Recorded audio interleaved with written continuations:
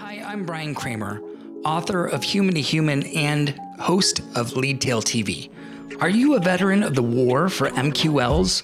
Struggle to get on the same side as your sales team? Wondering if there's any way marketing and sales can ever get along, let alone succeed together?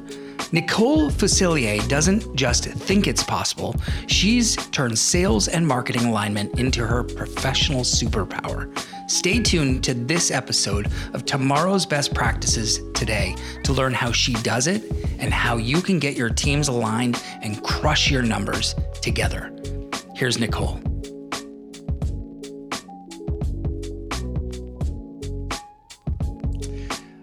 Nicole, welcome. I'm so excited to talk with you. And we just learned off camera that we are literally sitting, 10, 15 minutes away from each other? It's hilarious.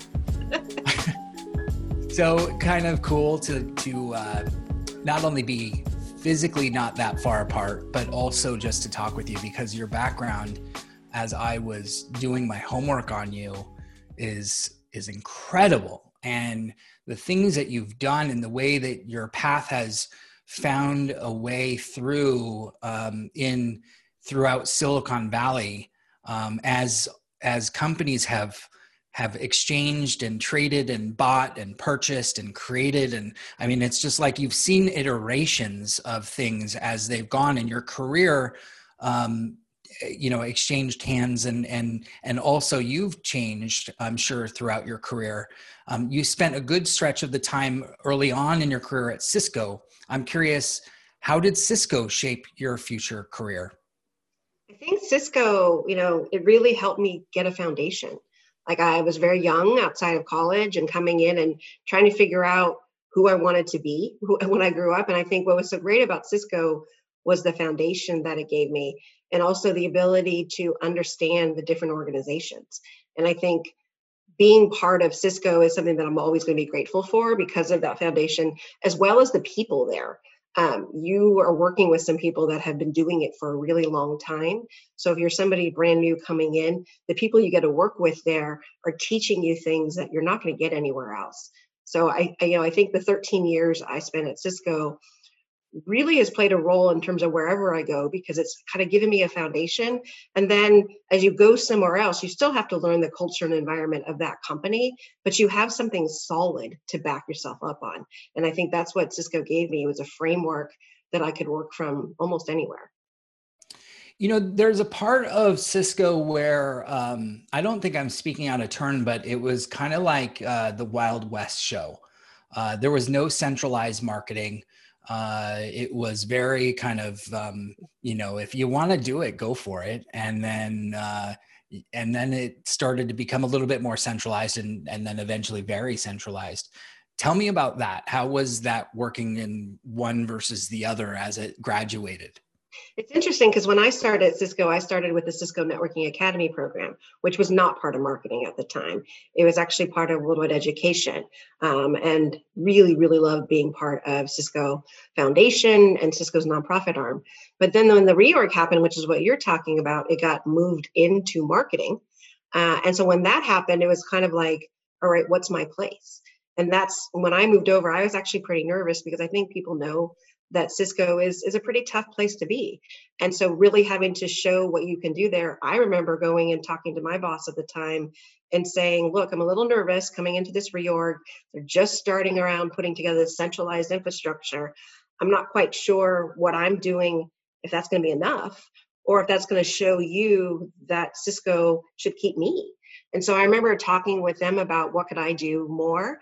And so I think going through those different experiences of going from a non-centralized organization to a centralized organization, it was a lot about learning how to adapt. It was a lot about being open to, trying something different. And that's where I shifted from being part of Cisco Networking Academy to get really heavily involved in marketing and being open to that. And I think, anybody who's going through a reorg, anybody who's going from a non-central to a centralized organization, you've got to be flexible. And you've got to be open to change.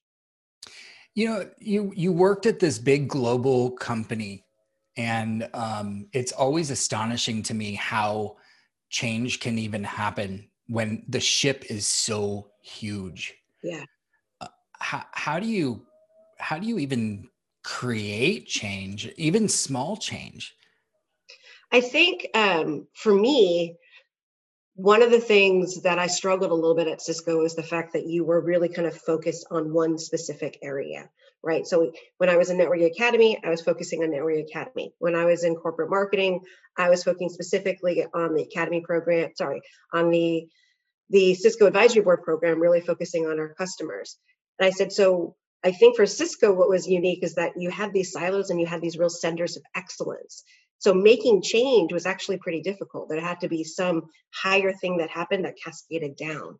But in a smaller company, you can go in and you can make change happen. And that was part of the reason why, after 13 years, I left, because I wanted to see what it was like to work end to end versus being a real niche area. And so you get to see all those things at Cisco, but you don't necessarily get to be part of all of them. And that's what's so great about being part of some of the smaller companies, is that you have a chance to get in there and make an impact pretty quickly. So let's shift a little bit into the voice of the customer. It's actually, it's my favorite topic because it's so much more human, and that's my topic is how, how to be more human, how to bring out the human of a company, the humanness, if you will. And the voice of the customer is the strongest part of anything that we do, or the strongest part of a company, and should be, but it isn't. And maybe it still isn't today. Would you agree or disagree? And how did you bring that into the companies that you worked with? I think the voice of the customer is one of the most important things, if not the most important thing. I think the only thing it could be also as important is your team, the employees themselves. Because if you treat the employees like customers, they'll treat the customers like customers. So I think there's a strong tie to how you treat people. For me at Cisco, I was lucky that when I came into corporate marketing, there was this role that was open in terms of, looking across all of our customer insights programs. And then what I was talking about earlier, saying raising my hand and wanting to be part of something, that's what I raised my hand to do.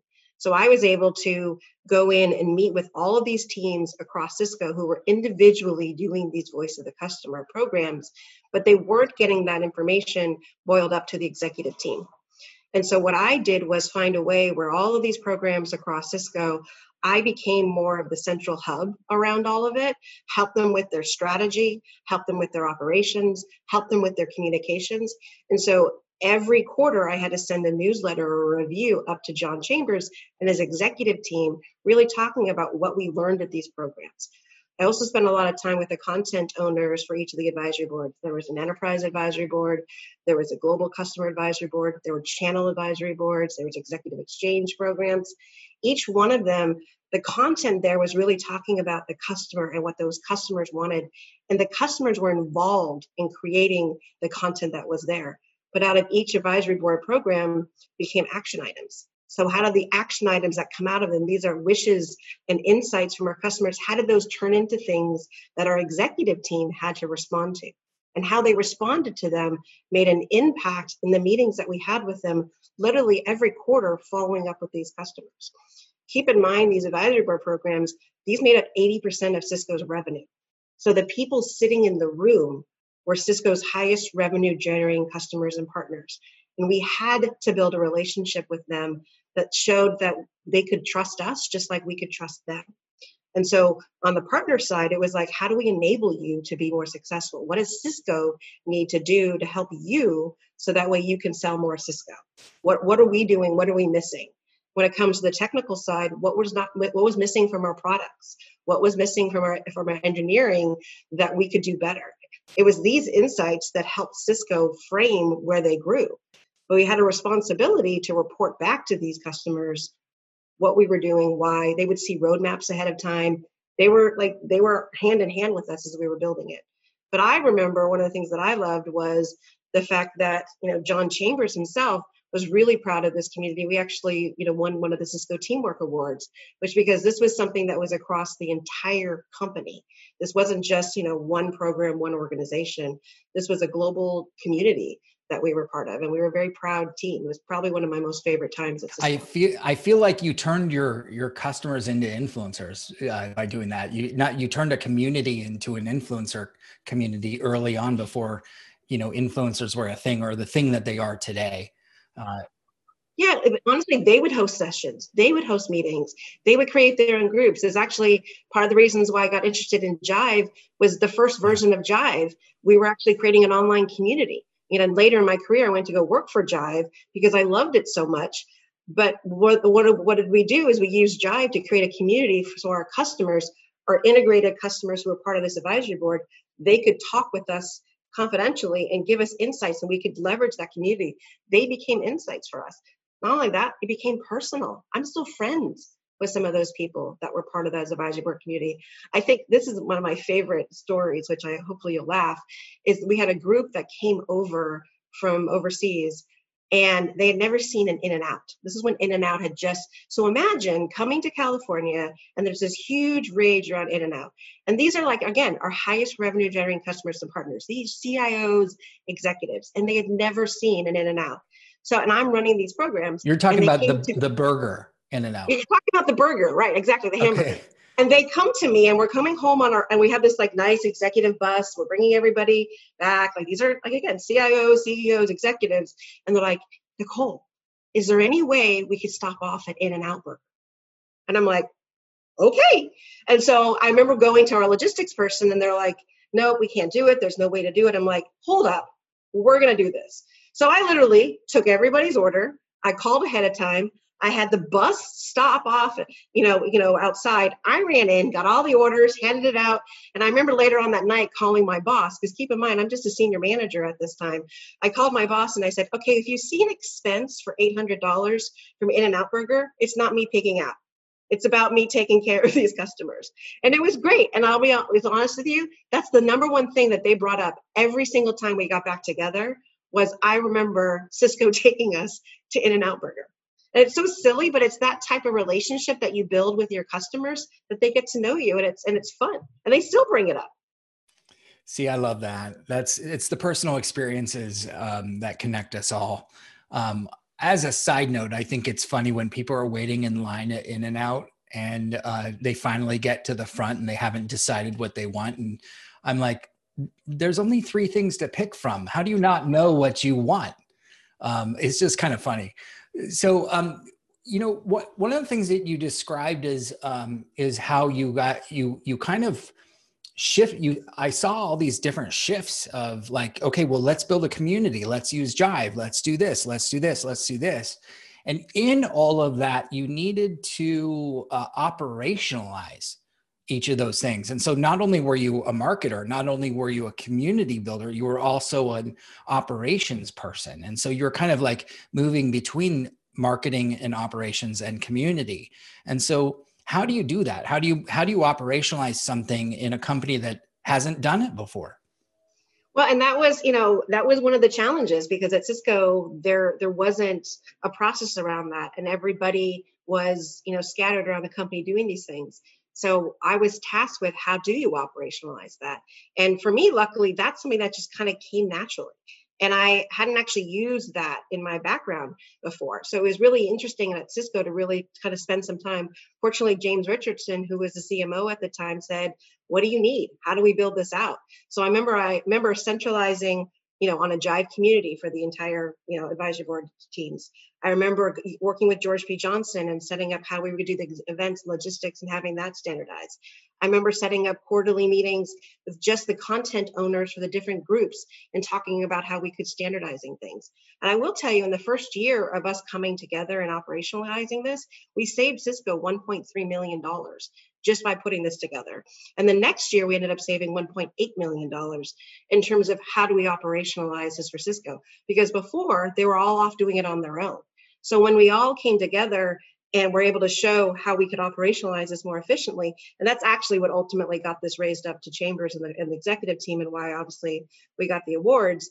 But it was really the teams all coming together saying, hey, this is a better way of doing it. And I think it also goes back to what I was saying earlier around, yes, this was better for our customers, but it was also better for internally. My job was to make sure all of those groups had their own boards, want to work with me, want to be part of this infrastructure. So I think what helps me be successful is treating everybody like they're a customer.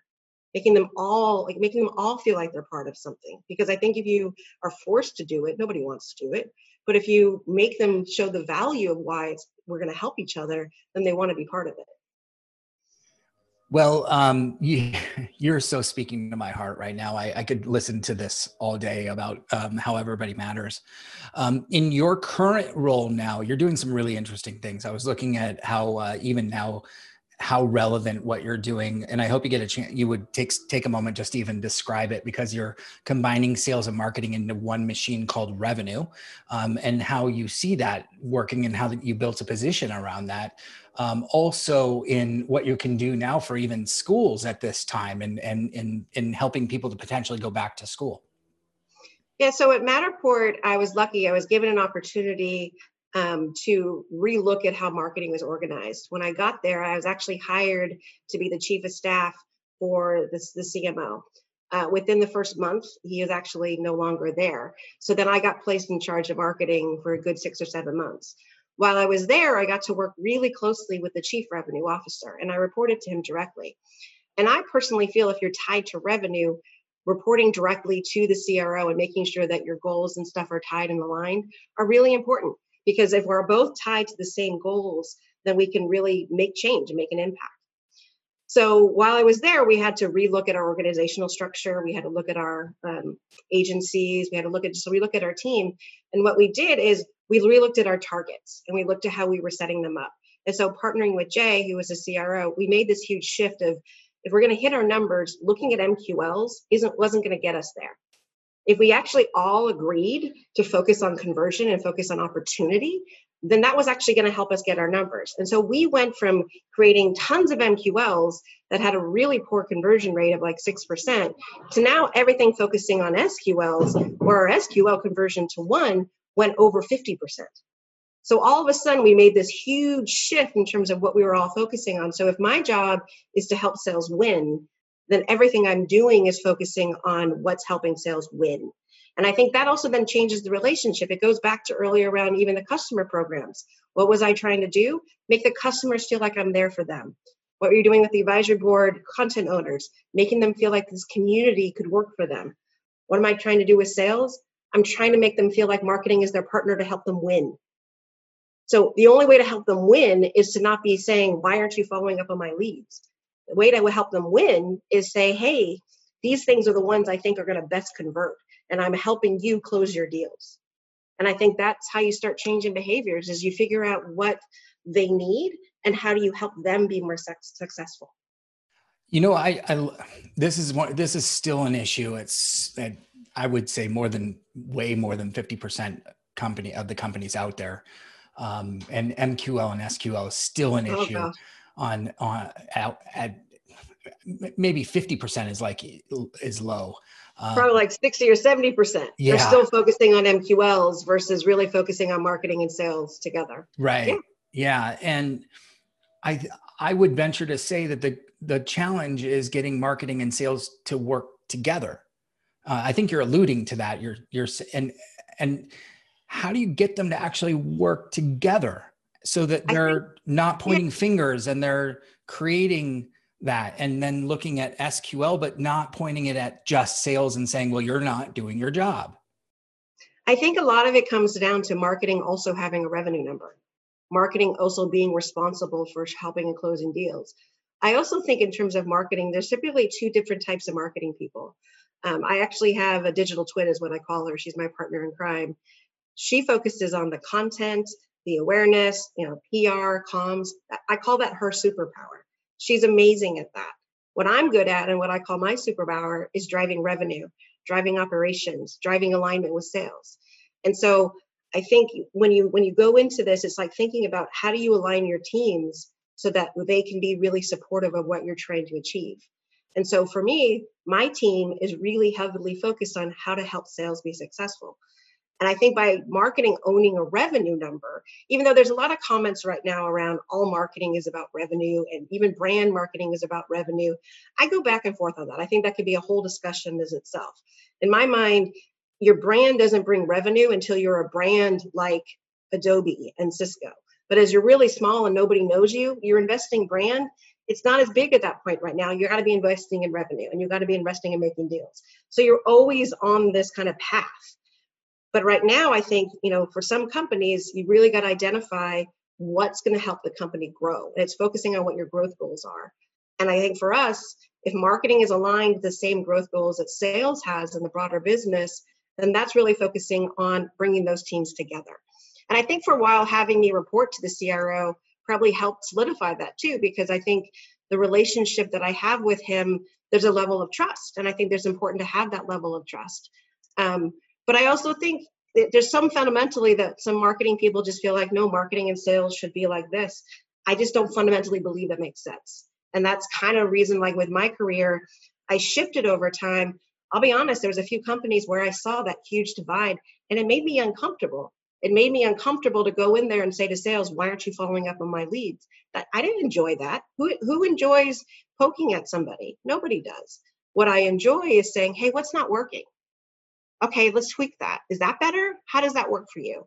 And I think that's a better conversation to have with somebody than saying, why aren't you doing X? And I think that's how you start moving the conversation, is being a better partner. So what you're talking about is a behavior change. And I'm curious too, how do you catch the behavior change? How do you train on behavior change? Because that's in the moment. That's micro. Yeah. I think I try to show by doing, right? So I really try with my team really to show them that if I'm willing to dive in and do it, then we need to do it. I'll be honest, right now, even at Matterport, our sales and marketing organization for operations, we have a meeting twice a week, which is our teams together, not focusing on who owns what, like what are the problems that we're having and who can help each other. And there'll be times when my team will come to me and say, why am I doing this? Sales ops should be doing this. I'm like, yeah, you know what? Maybe somewhere else, but here at Matterport, we're one company. We got to do it. And it goes into silly things. And I think, right now, and what's nice is like even David Shields and some of the other folks that I'm working with in sales ops, he'll say the same thing. Hey, yeah, typically would do this, but we'll let Nicole do it because she can and she has the bandwidth. So it's just having that relationship. But I think a lot of it, changing that culture and changing those tones, come with you doing it yourself.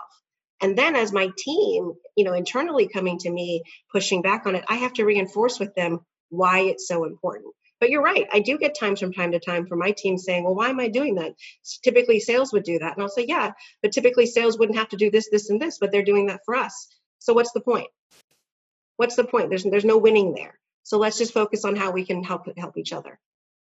I love that. I love it. And I love leading by example. I mean, that's one of the best ways. And it's so powerful when somebody actually not just says that, but does it. What was something unexpected when you walked in and you didn't realize, or you hadn't seen it before, and you had to pivot, or you had to shift in a certain way to deal with something that you weren't expecting, and it was early on in the process, or at some point that you had to work through something that surprised you? I think, for me, obviously having the CMO leave and being in charge of all of marketing, that was a huge shift. I wasn't expecting that to happen. I was expecting to be the chief of staff and get his operations and his demand and his growth piece all picked up. So at that point, to me, I had to kind of shift in terms of being just really focused on that, but then really seeing that broader picture for the whole organization. And like I said earlier, fortunately, I had my digital twin on that content side. So even though she reported to me, she was at somebody I trusted, and she actually worked for me at Adobe. So I already had that relationship with her and knew that she could really own that area. But I also think it also became a time where I really had to trust and rely on the bench strength of all the other people around too, and really help them find what they could do and what they could deliver. And I think for me, being 30 days in, that was not something that I was, very comfortable with at first, but I had to just kind of overcome it and work through it. And, I also had an opportunity to really dive into the budgets and stuff too. When I got there, they were actually overspent by $3 million in their marketing spend. So I had to relook at all of our targeting. I had to relook at all of our spend and just really kind of look at all of the challenges that we're having and just kind of rebuild the organization. And fortunately, I'm really proud of the fact that the team really all came together. And like I said, a quarter later, we're on budget and we're hitting our numbers. And that was a huge going from one end directly to the other end. Yep, that's a good answer. That would do it. I'd say walking in and even 30 days later having to take over marketing. Well, and this is actually a little bit personal, but I don't mind sharing it. My mother had ALS, and during those 30 days, 2 weeks later, my mom dies. So on top of all of this happening, I actually lost my mom during that time. Oh my God. And I was really wanting to make sure that my team, who was totally shocked and taken off guard. So a lot of it was learning how to just be really focused at work and really stay, positive there and really help the team all be together. But inside it was very hard. So I think it was an extraordinary challenging time, but it also makes me so proud. Like, I'm not only am I proud of what we did at Matterport, but I'm also personally and emotionally proud of the people that I got to work with, because they're the ones that kept me going during this hard time. Well, my heart just, I feel for you to have to do that in a new role, because you don't have, it's new relationships. And the fact that a new group did that for you, that's cool. That's really cool. Well, and also this is also what I'll always say to Jay, like when that happened, he's like, it's okay. You're okay. And that, having your CRO, report to you, it gave me a hug, and I'm like, yep, I can do this. And I said, so I think it goes back to what you said earlier. It's the human moments around all of it. And it's what builds that trust. And so now as you're building moving forward, it's the people that you're working with and how you take that moving forward. And for me, you're living it every day. Yeah. I don't think that would make me want to work for the company forever. If somebody ever did that for me. I don't know about you, but wow, that's a really powerful thing. Thank you for sharing that. Just kind of getting back into the more, business stuff. I do want to kind of put a period on all of the stuff that we were talking about, and just ask you how you actually measure the outcomes of what you do.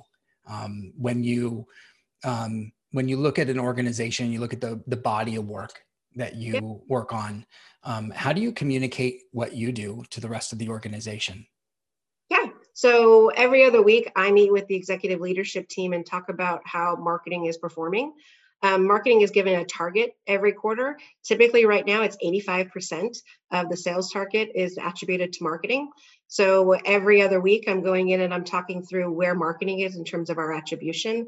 One of the things I had to do at Matterport was rebuild all the attributions, because when I got there was kind of laugh when I say this, there was 300 different ways to attribute things. And now we're down to 8 ways of attributing things. There was over 6,000 landing pages that could be done by anybody.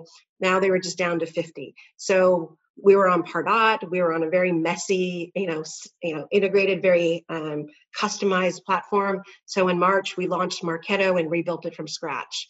So part of what I try to do is really build the infrastructure, so that way when I go into these meetings every week, I can show the marketing attribution. I can show how we're supporting sales. And then from an awareness perspective, what are we doing in reach? What are we doing with impressions? What are we doing with conversions? What are we doing with SaaS and SaaS conversions, as well as paid and not paid from these SaaS?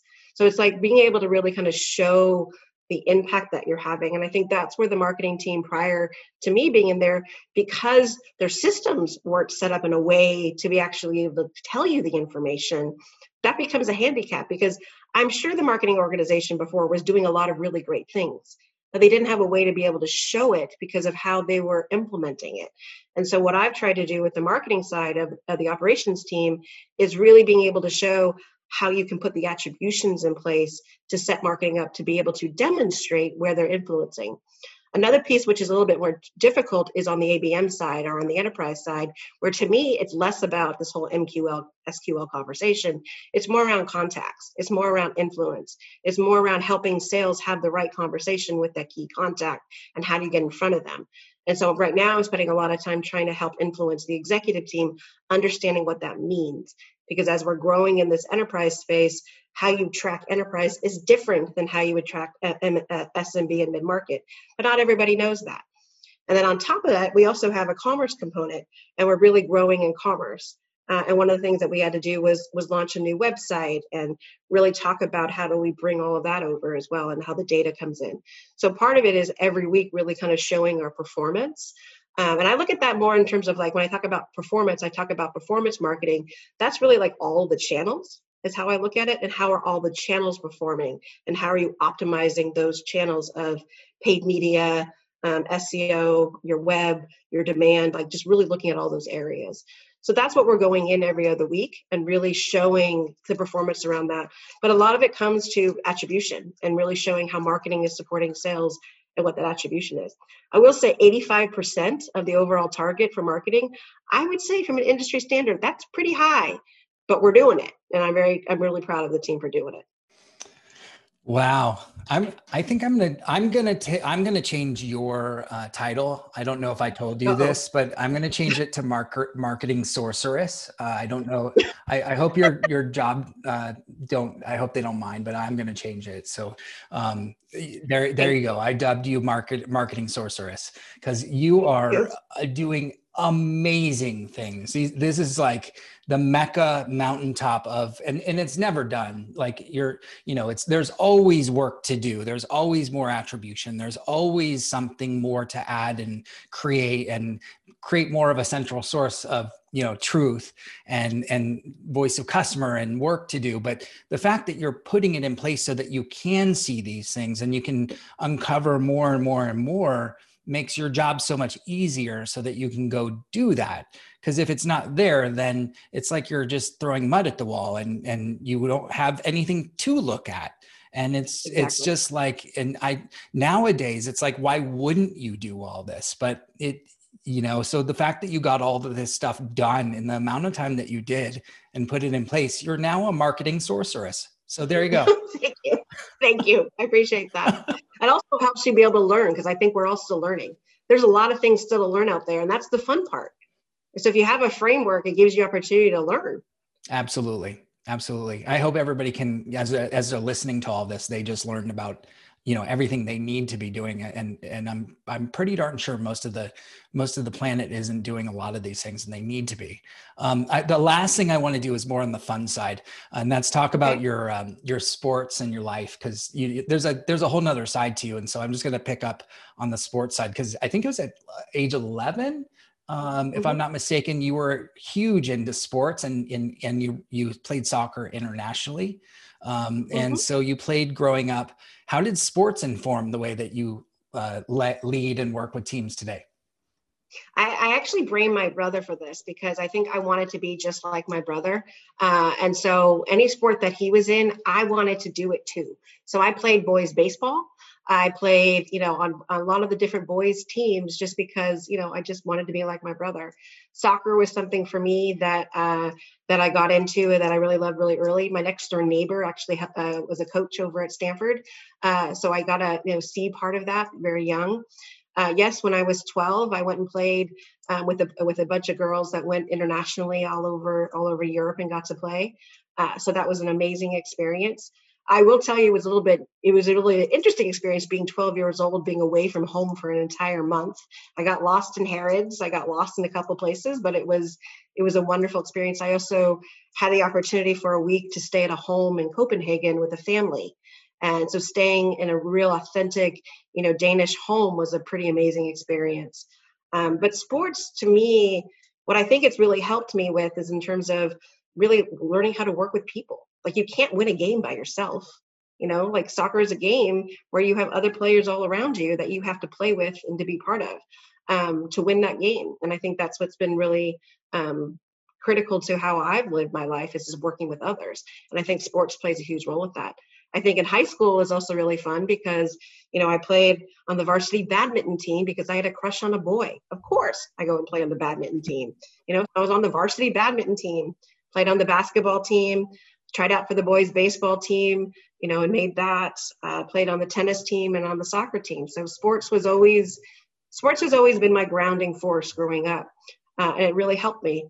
And I just was, I've just kind of leveraged that growing up. I still like to coach as much as I can today too. I actually try to coach my son's soccer here in Hamilton Valley. So if you, I might see you out on the soccer field around here once we get the once we get the pandemic in a different place, we can be outside. Wonderful. Yes, for sure. And from one tennis player to another. I totally there we go. We go play tennis. Yeah. That'd be great. Yeah, totally. Well, thank you so much for being on Leadtail TV and for sharing everything here today. I think I found it fascinating. I think everybody else is going to as well. And I look forward to sharing this out with everybody out there and making sure that we can get all of this great stuff out into everybody's hands. Thank you. Thanks for having me. Appreciate it. See you. Hi everybody, Spencer here on the Leadtail team. We want to thank our guest Nicole Fusilier for being our guest on the show today. If you'd like to continue the conversation, tweet us on Twitter at Leadtail. Our guest this week actually does not have a Twitter account, but you can find her on LinkedIn in /N Siegel Fusilier. Thanks so much.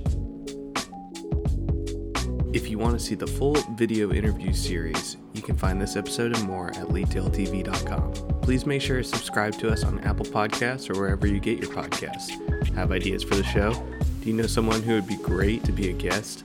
Drop us a line at studios@leadtail.com. Thanks.